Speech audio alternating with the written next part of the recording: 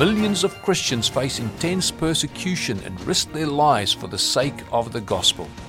VOM Oz Radio supports persecuted Christians, giving a voice to the testimony of those who have been denied a voice. Our programs inform and encourage Christians in Australia and around the world to mobilize and to stand with our persecuted brothers and sisters in Christ.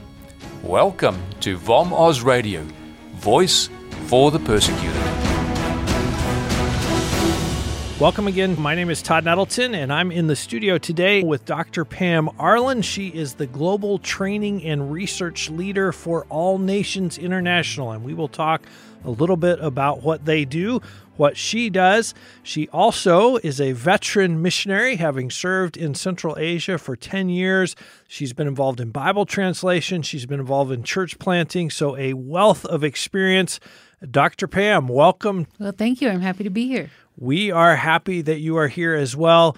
Let's go back to the very beginning to start out. Can you talk a little bit or share the story of how God called you from comfortable American life to go to the far reaches of the world? I think it actually started when I heard about a guy named Hudson Taylor.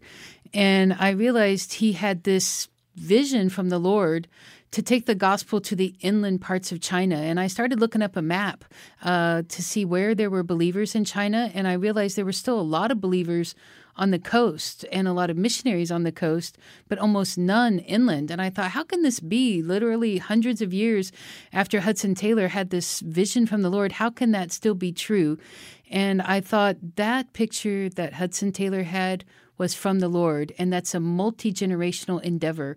And it has come to my generation, and will my generation step up and take the next steps that Hudson Taylor saw, kind of like Hebrews 11. He saw it, but it didn't happen in his lifetime. And it impacted me so much that the first thing I did was I went to Macau and went to the grave of Robert Morrison, who was the first Protestant missionary to go to China. And I just stood there and had this transaction with the Lord and said, Lord, I'm going to step into the great cloud of witnesses in my generation, and I'm going to go and correct what I think is the greatest injustice on heaven and earth, that there are people who have not yet had an opportunity to hear the name of Jesus. And it doesn't matter that it's inconvenient or difficult or that I might not be successful in my lifetime, because hopefully there'll be another generation after mine and they can pick up where I left off. But I wanted to be faithful in my generation. So you packed up and you moved to Western China. You didn't take a sort of a scouting trip. You just got your suitcases and moved there.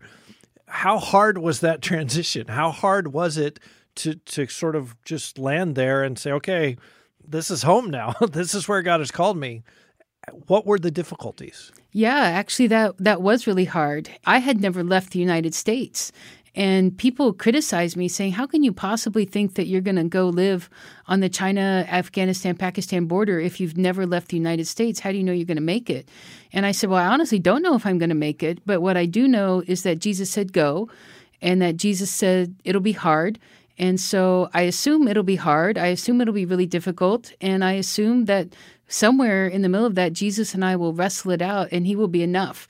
He will sustain me in the midst of it. And I said, I honestly don't know what that's going to look like right now. And just to give you an idea of how it did look, right at that time period, often now people have heard of the Uyghurs as a people group, as being a highly persecuted Muslim people group. In case people don't know, the Chinese government harvests their organs. They put them in concentration camps. And at the time that I went out to where the Uyghurs live in 1996, the day I was supposed to arrive in the province, I think roughly 3,000 Uyghurs were executed on that day. Wow. And the province was under martial law. And I was still in Hong Kong waiting to go in. And I started getting sick. And by the time I got there on the airplane, I had Bell's palsy and half of my face was paralyzed. And I don't know if you realize, but the number one reason people get Bell's palsy is because of stress. And so I just, to be really honest, I was under a lot of stress and I wasn't sure if I was going to make it. And then half my face was paralyzed and I wasn't sure what to do about that. But I was able to get medicine locally and I started learning language. And about 6 weeks in, my face became unparalyzed and I could use both sides of my face. And my teacher, who was teaching me Chinese at the time, she said, "Oh, your pronunciation has really improved a lot this week." And I was like, "Well, you think? I mean, I can move both sides of my face now." So yeah, it was stressful and it was difficult. But one thing I've noticed is that when you take away all of those supports that we're used to having, and Hudson Taylor talked about this, right? He talked about one of the joys of being a missionary is also one of the hardest things of being a missionary. You no longer have your language, your food, your clothing, or your family to rely on, and you find out, are you really totally in Christ or not? And so over the course of those first few years on the field, missionaries typically become really close to Jesus or get really cranky, and sometimes both at the same time. And so I went through those difficult, cranky years where I was working with the Lord, but he and I got really intimate in that time too. So I just feel so grateful to have had the opportunity to experience that with Jesus. Were there some days, especially I'm thinking in those early months and years, where you just thought, I'm out of here. I can't do this. I'm going home. I'm done.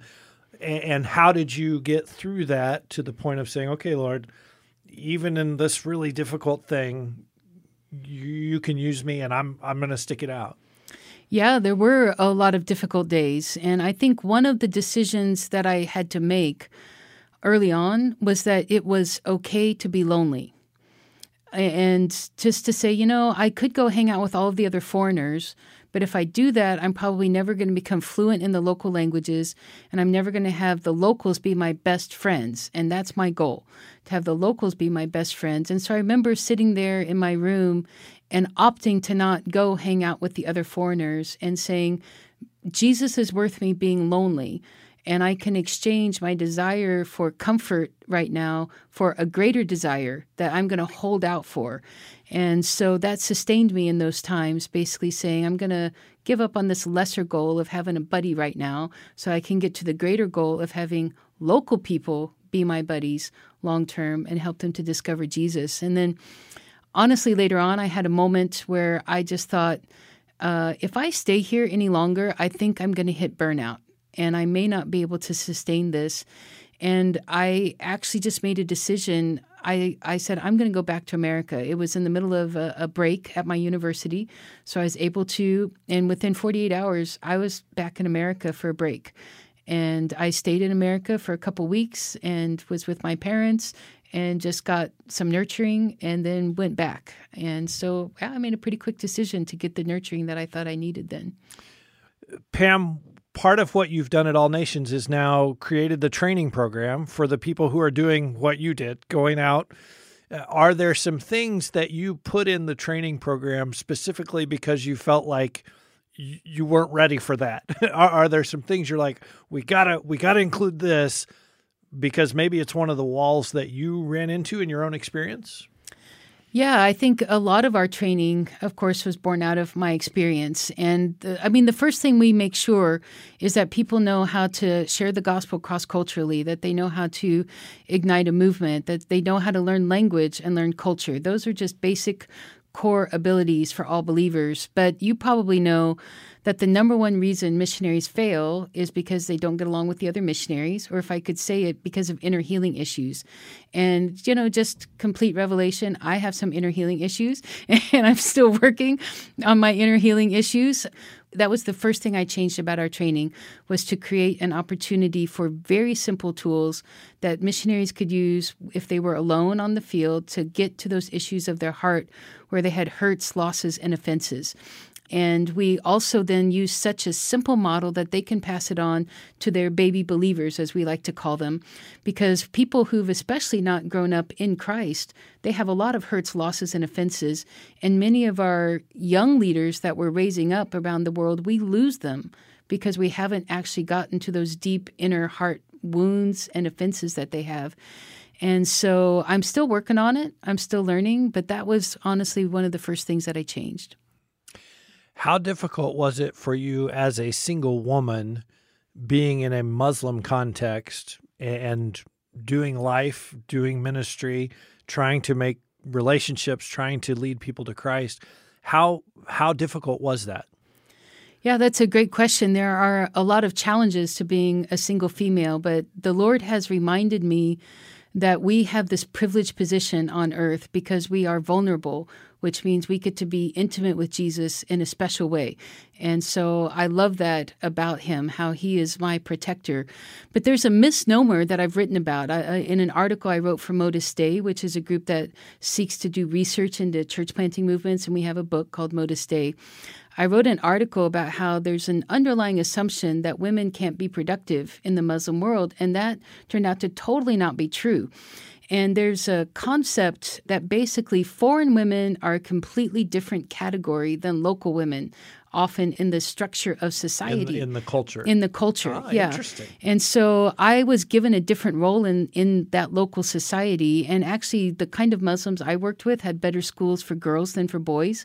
And they also had women who were mayors of their towns. Wow. And so we have to remember that the world of Islam is very diverse. But they embraced me as a university professor and as an educated woman. And I was able to sit with both men and women and teach them the joy of following Jesus. One of the things that you write about and that you use in your training is something you call ability-focused training. So it's not just let's fill your mind with all this information. It is let's give you a skill that actually means something when you get to the field. Talk a little bit about that and how it's different from maybe some of the other modes of training that are more sort of knowledge-based. Right. So I believe in knowledge, right? Knowledge is a good thing. You have a PhD. Right. So I don't want people to mishear me in the things that I'm about to say. But we want to think about what all believers, not just missionaries, but all believers need to both know and do. Because Jesus said, if you love me, you'll obey my commands. You're going to actually live it out in the real world. And so we realize that just receiving knowledge is not enough. And traditional training models are kind of like you sit in a classroom and you gain knowledge for like multiple years on end, and you're not really expected to do much with it yet. Like we hope you will later, but you're going to have to figure out how to apply it later. So we give a little bit of knowledge and then application of that knowledge immediately. And then once that's been applied, we give a little bit more knowledge and then application of that knowledge immediately. So it's both know and do. And it's based on if you can do it, then we know that you have enough knowledge. Rather than kind of the other way around. One of the things that I think grows out of that is that the training is worldwide. It's applicable in Uganda just like it is in America. It's like, hey, let's go out and do this. Let's watch how you do this rather than just, again, here's 10 books that you need to read, and then after that we'll have a test. Yeah, right. And reading books is wonderful. And I hang out with a lot of people who are missiologists. And missiologists are great human beings that I love. But I don't train missiologists. I train missionaries. And the missionary skill set is different than the missiologist skill set, and both are needed. It's a little bit like the difference between having an electrical engineer and an electrician, right? Electrical engineers are awesome, but if you've got a wiring problem at your house, you call an electrician, not the electrical engineer. Right.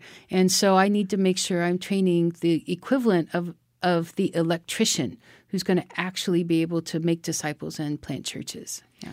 We're talking today with Dr. Pam Arlen. She is the Global Training and Research Leader for All Nations International. She is also the author of a brand new book called Stick Figures Save the World.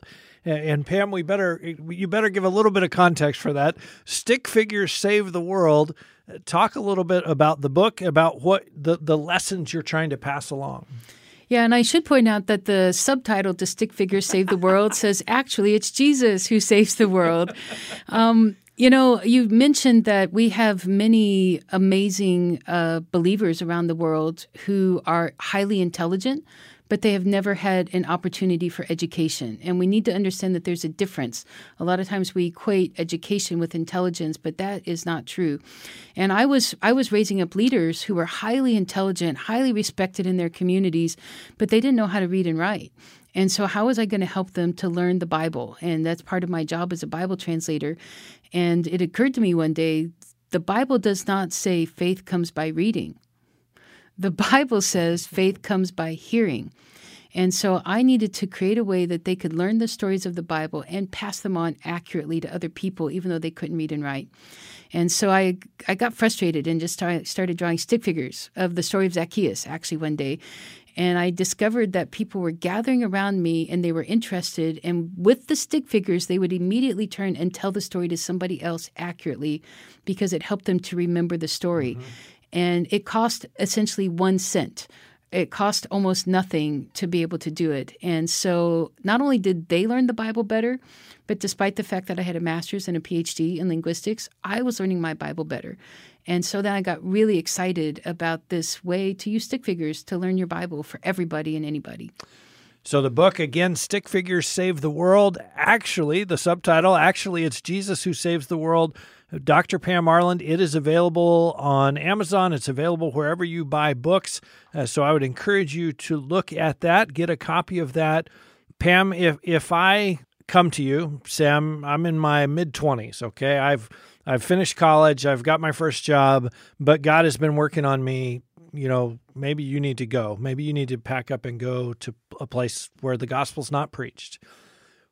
What do you want to hear from me? Or what is that first conversation with you like as you start to suss out, is this really God? Is this someone who would fit in well at All Nations? Is this someone who's ready to be successful on the field?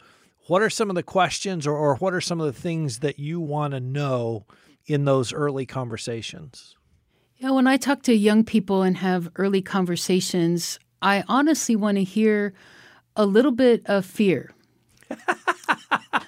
And not a lot of fear that keeps them from moving forward, but I don't want them to be so self-assured that they're not relying on Christ. Right. And so I want to hear, I think I want to do this, but I'm a little bit intimidated by this. And I was like, all right, that's exactly the right place to be. And then I tell them, come join either our community in All Nations. We call ourselves a joyful global family, or join some other missions agency, but join community that you can do this with. Join people who've done it, that you can get trained. Like we have a training program we call the Church Planting Experience, but other agencies have training. So make sure that you're training what you have, but also make sure that whatever gift you're bringing to the table is being developed, that you're not just being put into this is the way all missionaries look. But each person has a unique way of serving the Lord. And so, I think being willing to be a little bit scared, being willing to join community and get trained are some key concepts early on. How do you know if they have the right amount of fear? If they're not overwhelmed by it, at the same time, they do know this is not going to be a walk in the park. This is going to be tough. Yeah, so how do you know you have the right amount of fear? When fear basically drives you back to the feet of Jesus, but you still keep walking forward. Amen. Right? So when they tell me I have a lot of fear and I talk to Jesus about it, so then I took the next step and then I took the next step, that's exactly the right place to be, I think, with fear. Amen. Mm-hmm. We've talked about the fact that the training that you've developed is used in America. It's also used all around the world. How different is it to train a North American 25-year-old from a Ugandan 25-year-old or a Turkish 25-year-old or someone from the developing world? Yeah, there are a lot of similarities and a lot of differences both. And the way we have worked it out is to provide some core abilities. And as long as the trainee walks away with those core abilities, we don't actually care how you got there. If you can use a PowerPoint to get there, like you can with a North American, although I have almost outlawed PowerPoint at this point, but then that's fine. But the Ugandan, maybe they get there a different way. And so actually we have leaders who, for example, train our Ugandans who are Ugandan. And so they know, they've sat in on some of our other trainings. They're kind of bridge people. They learn how it works, and then they adapt it. And they're free to adapt it. That's part of the design, is that it should be adaptable in all of those places. And so the Ugandans, have a tendency to all live in one house together and eat their meals together. And that's just really beautiful. I mean, in fact, I love watching how they do it and how they adapt it to who they are. It's really beautiful. What are some of those core abilities that you want them to walk out of the church planting training with? Yeah, so our first most important core ability is to abide with Jesus, right? You just got to know Jesus inside and out and be with him. And then the next one we have is actually to pray passionately. So those two things are actually all believers should have those skill sets, right? And then the next one I already talked about earlier is to be a healthy person on a healthy team, to be able to work with other people, to honor other cultures, to be willing to go where the gospel has never been heard. And that means being willing to be inconvenienced, to go to difficult and dangerous places, the ability to share the gospel, of course, the ability to plant a church, because we want to make sure we're not just having a few isolated believers. And Bible studies are great, but Bible studies are not the end goal. Church is the end goal. What are the hardest things for, and I'm thinking particularly for North Americans? You made the transition. You packed up and moved to Western China. You see people, you're training people to make that transition today.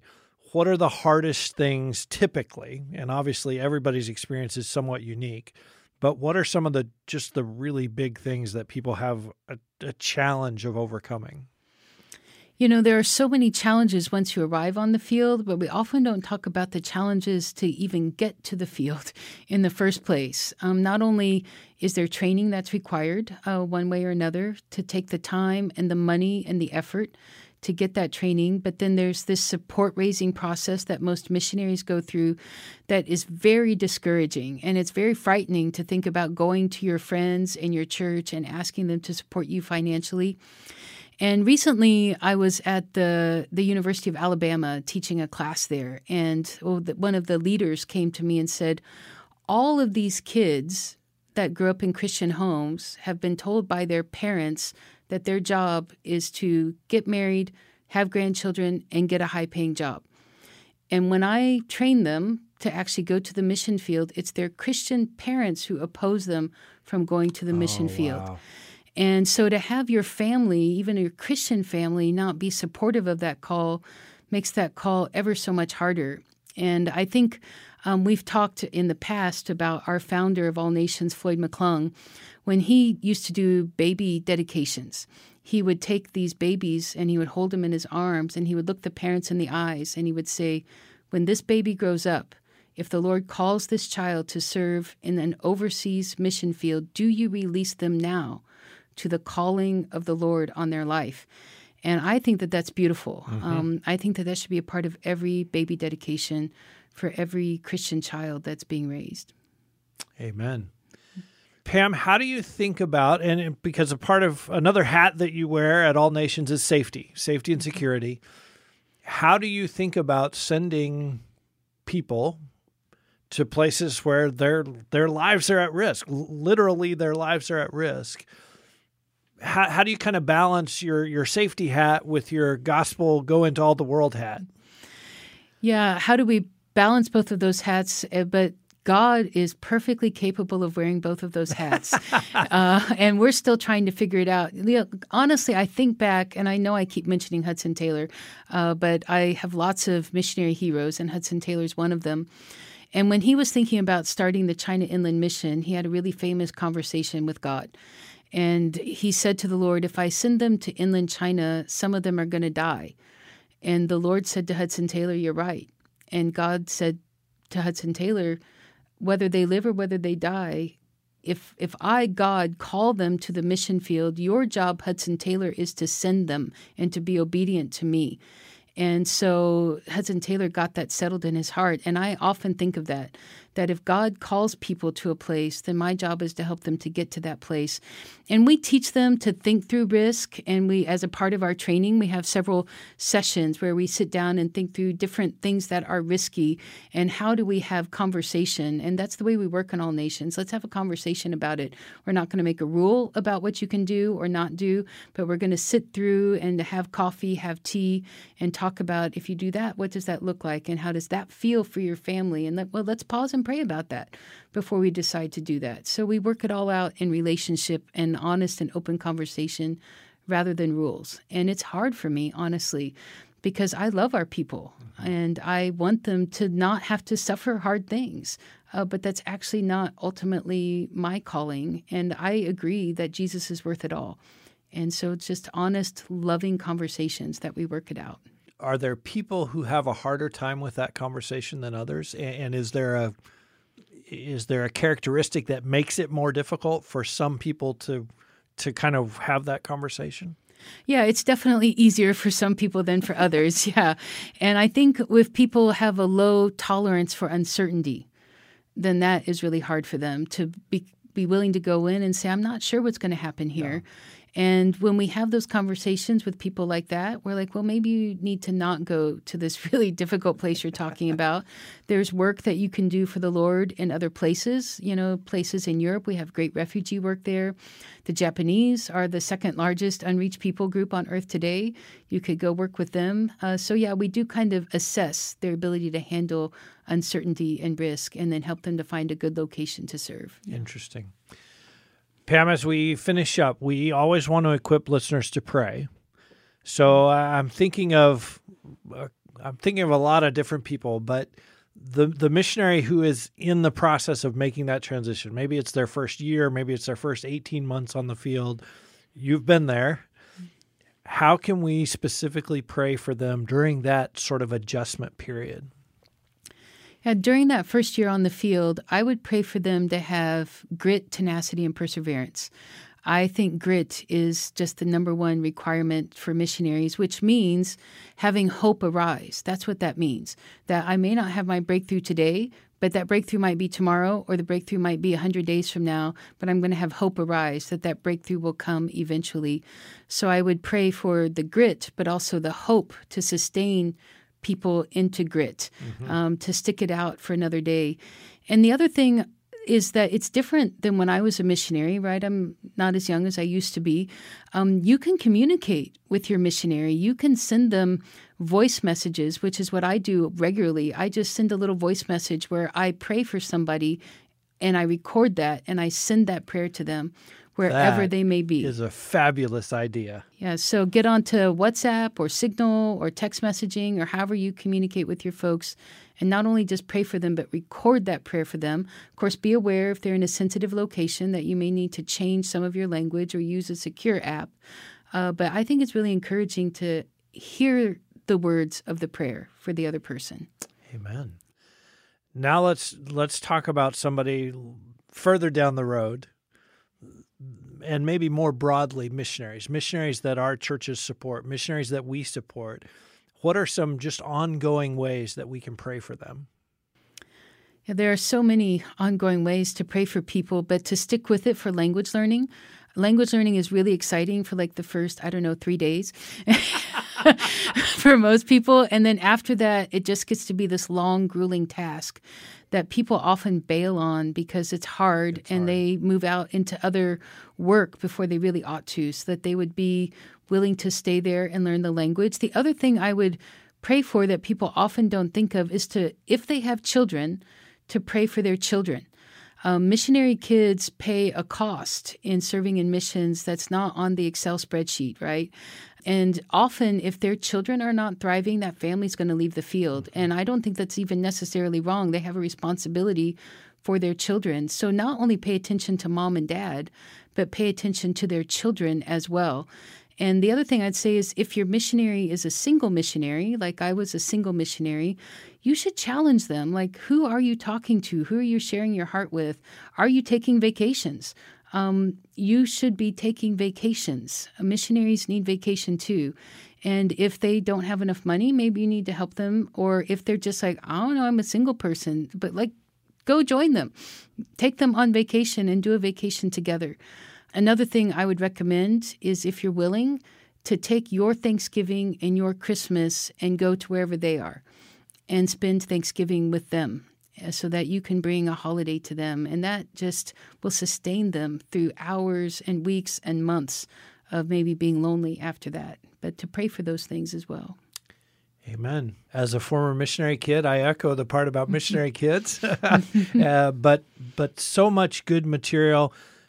Pam, thank you so much for sharing your heart. Thank you for being our guest this week.